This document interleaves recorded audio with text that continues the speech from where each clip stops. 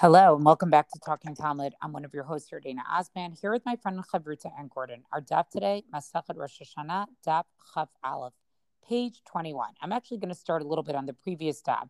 And the Gemara starts to get into a discussion about what happens when you have communities or, places that basically didn't hear about when Rosh Chodesh was, and what do they do about actually figuring out about when the festivals are going to happen. I think this gets into something that we mentioned 2 podcasts ago, that today we have calendars and everything's printed, and you can go on your computer and Google a Hebrew date 5 years ago or 10 years ago and figure out an English date or when anything is going to be. Everything is I do calculated that for all you. the time.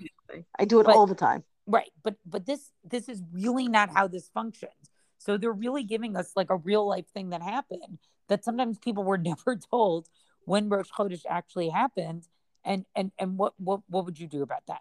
So I'm starting at the bottom of the of Daf Chaf Amud Bet. Amar Rabbi Zera, Amar Rab Nachman. So Rabbi Zera said in the name of Rab Nachman, Kol Sveka Lakame Shadinan. If we have a doubt, we basically move forward. Lemeimar Dechamasar Vishtistar Abdinan. So that means we would observe the 15th and 16th of Nisan. In other words, because you weren't sure when Rosh Chodesh was, so you would basically, this is what 2-day Yom Tov basically is, right? So you would observe the 15th and 16th of Nisan and Tishrei as Yom Tov. Arbasar Lotina, but we would never make it earlier. So that's basically what the Chiddush is here. So we know that the first day of Yom Tov needs a Pesach and Sukkot both fall out on the 15th of Nisan or of Tishrei respectively. And that basically what he's saying is that we don't know which day the Bezdin declared it to be Rosh Chodesh. So we just observe this extra day of Yom Tov. We do the next day. That's the idea of sort of doing it forward. And this is basically Yom Tov Sheni. This is what we basically do. The Gemara then says, La Veid Lami Arbasei. So it says, okay, but also observe the 14th. Dilma Chasuri La'av Chasuri La'elo. Maybe that month of Av, right, the month before Tishrei, and Elul, maybe they were actually, maybe they were deficient. Now, and so maybe we don't really know, maybe it's the earlier day. So the Gemara says, Trey Yurache Chasire. If 2 consecutive months were deficient, Kala Is Lahu, they have a voice. In other words, it becomes very, very public, right? And everybody would know. So what exactly does that mean? So we mentioned before yesterday that there was supposed to be this pattern of full, a short month, full, a short month. So if a Bezdin makes, Shvat or Av, both small months, which is basically Shvat is 2 months before Nisan and Av is 2 months before Tishrei, this would sort of get around to everybody, right? That it was short, and then it would certainly, you could calculate from there, that Elul would have to basically be long. So I think that's how we understand that. Levi Ikale or Adar would have to be long. Levi Ikale leBavel beChadsar b'Tishrei. So then we have the story that Levi once went to Bavel on the 11th of Tishrei, right? Which means it's the day after Yom Kippur, because Yom Kippur is on the 10th. Amar b'sit tavshila devavle b'yoma rabba dema rabba. And he said the dish of the Babylonians is sweet on the great day of Yom Kippur of the West. Meaning what? That he was basically saying that the Babylonians were observing the 11th of Tishrei, right, was the day that in Eretz Yisrael they were observing Yom Kippur, because the court had actually made Elul full. And whereas it seemed clear that in Bavel they had actually thought that Elul was was a shorter month.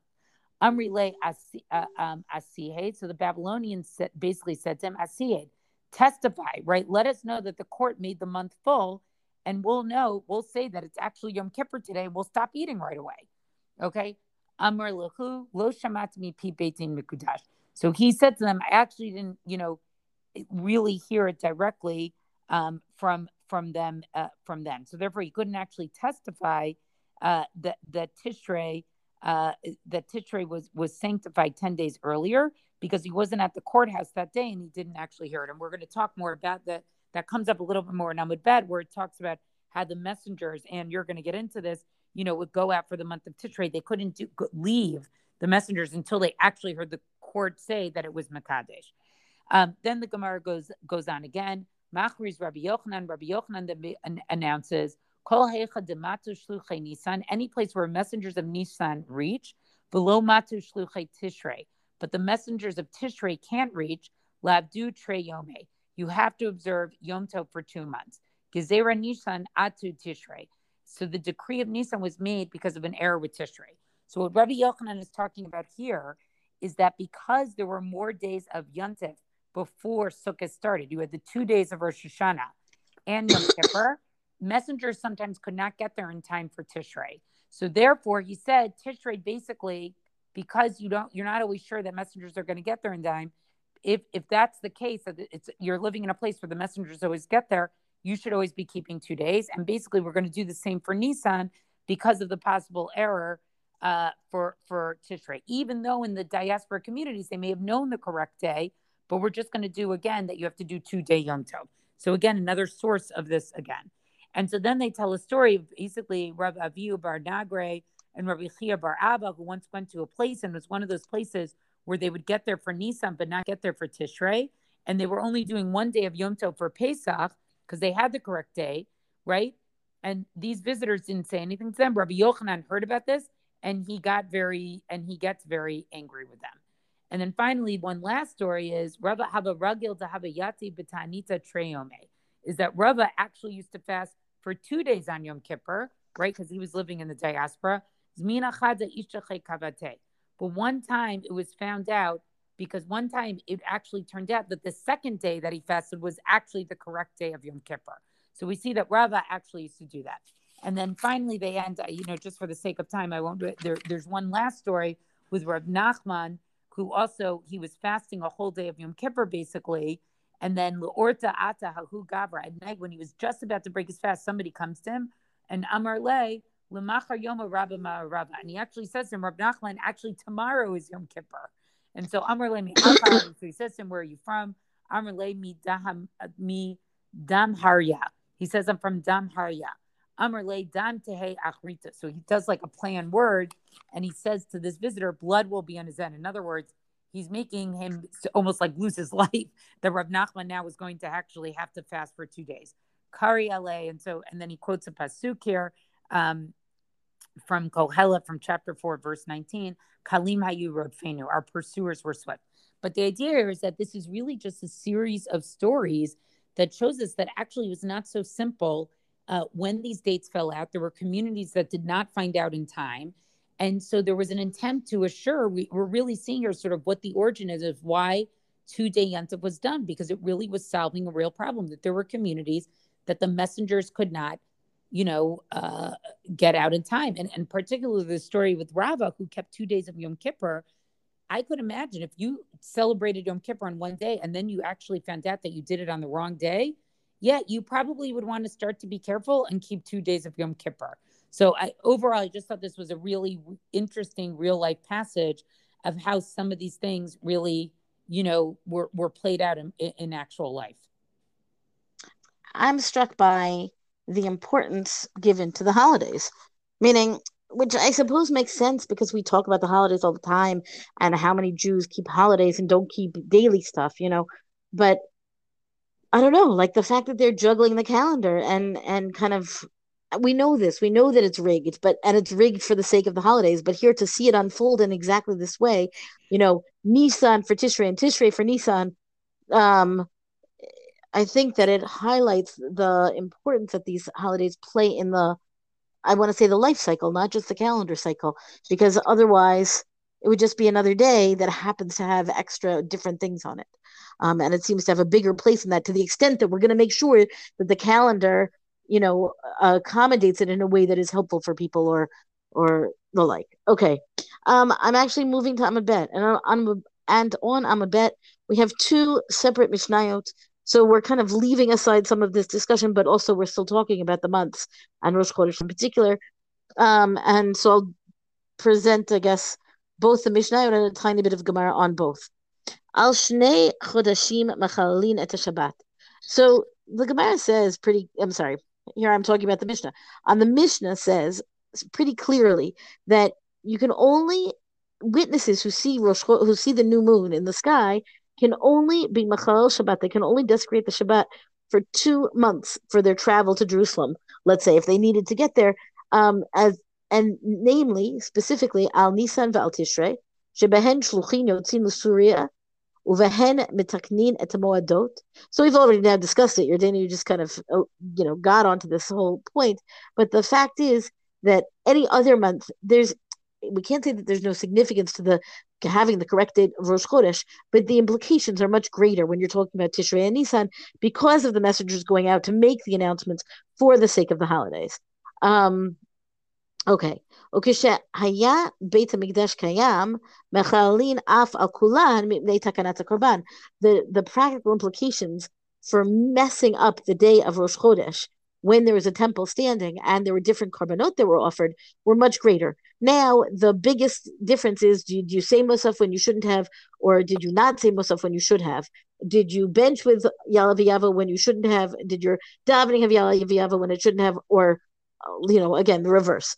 But if you're offering a korban, right, you're slaughtering an animal on the Mizbeach, many animals for the sake of the day, and the day is not the day, or you should be doing so because it really is Rosh Chodesh, that is a much bigger practical difference, and it makes much more sense, of course, that then the witnesses would then be obligated to break Shabbos for the sake of getting to the Beit HaMikdash, to getting to the Sanhedrin, really, for the sake of the details that would then be carried out in the Beit HaMikdash.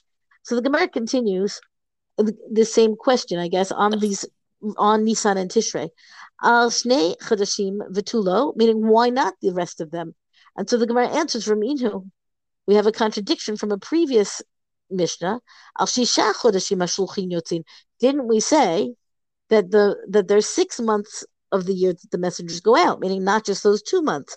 And so Abai is going to come to resolve this. Hachika Amar Al Kulan Shluchim Yotzin Mi Ba'erev. On every month, the messengers go out to tell people that it's Rosh Chodesh coming. Al Nisan Val Tishrei Ad Shishma'u Mi Pi Beit Din Mikudash. The real difference is that in Nisan and Tishrei, the messengers did not go out until they heard, the final stamp of approval that yes, this day it was Rosh Chodesh from the Beit Din that would say Mikudash, it is sanctified, right? That the new moon is sanctified, and only then would they leave. So the idea that there's more riding on those 2 months is also present even in that practice, because they needed to wait to make sure that it actually happened.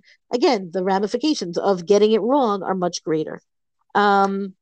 Okay, there's more discussion on this Gemara about exactly, the evening, when they would go out in the evening, and there is discussion about the question of being a Machal Shabbat for the sake of Rosh Chodesh. But I'm going to now jump, in the interest of time, I'm going to jump to the next Mishnah. Ben shnir'eh ba'alil, ben shelo nir'eh ba'alil, mechalalin alav et Shabbat. So if it's the time that you would be mechalel et Shabbat, whether it's for Nisan or Tishrei in our day, meaning not our day at all, in the time when they would do Kiddusha Chodesh al pi re'iyah, that they would do it on the virtue, they would sanctify the new moon by virtue of witnesses, but the Beit HaMikdash was not standing at that time. So then the question is, was the new moon seen clearly? Ba'alil means in a clear way, that it was very obvious that is what they were seeing. What if you didn't see it so clearly? Could you still be Machal Shabbat?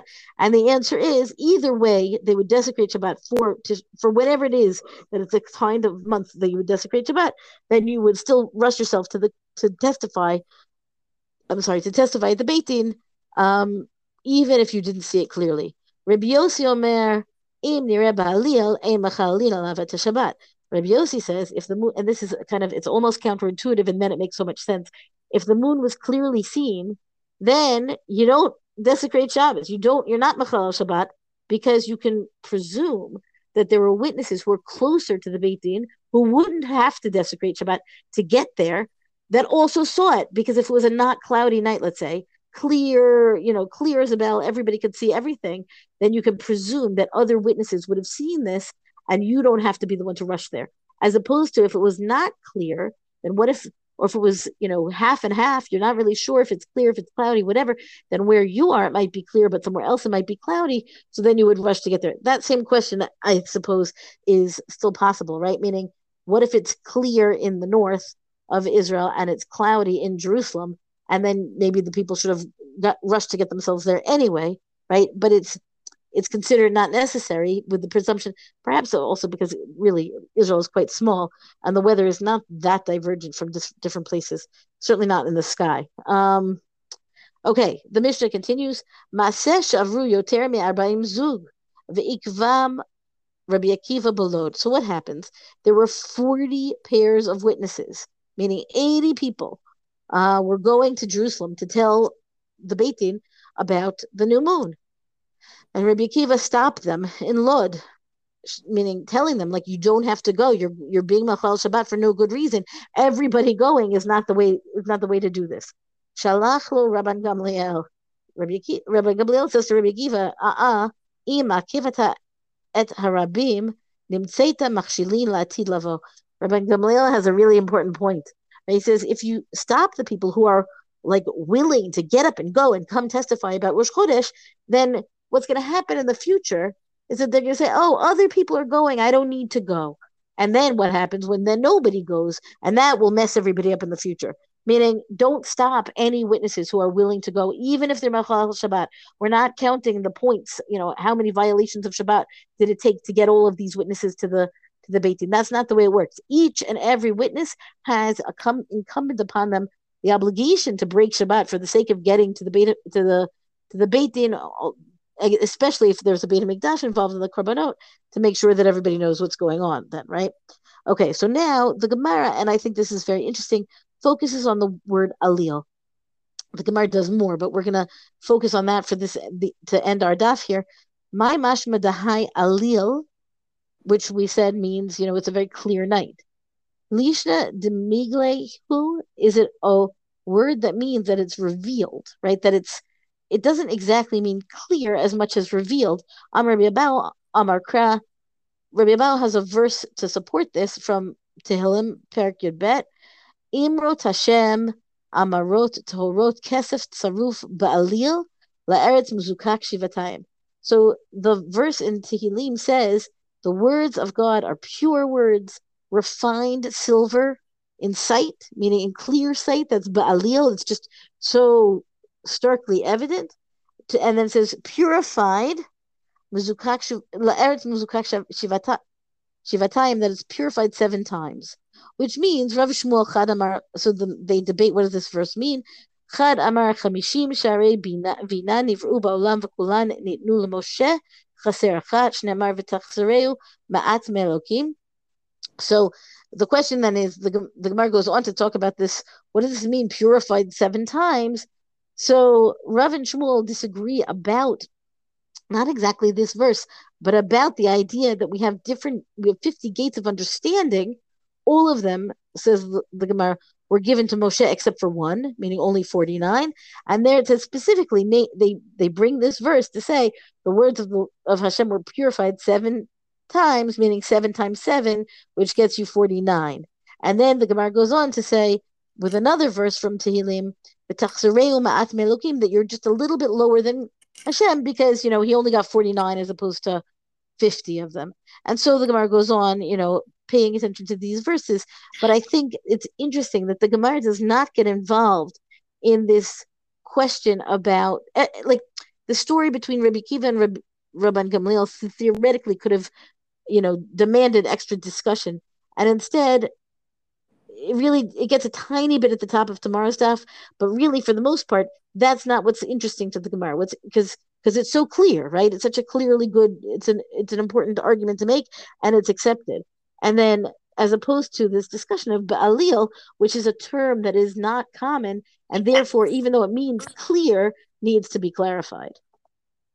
Yeah, I found that so interesting that there's like a language term that they're not actually sure what it's about, and that even like within their own language, they want to like make sure, are we interpreting this the right way? But we do see this sometimes, that there are words used that then they come to want to be like, saw this a lot with food descriptions, like, what's the actual meaning of that word, and can we prove it from somewhere else? Right. Yes, indeed. Well, that's our DAP discussion for the day. Rank us reviews on all major podcasts. Thank you to Rabbanit Michelle Farber for hosting us on the Hadran website. Let us know what you thought about this DAP on our Talking Talmud Facebook page. And until tomorrow, go and learn.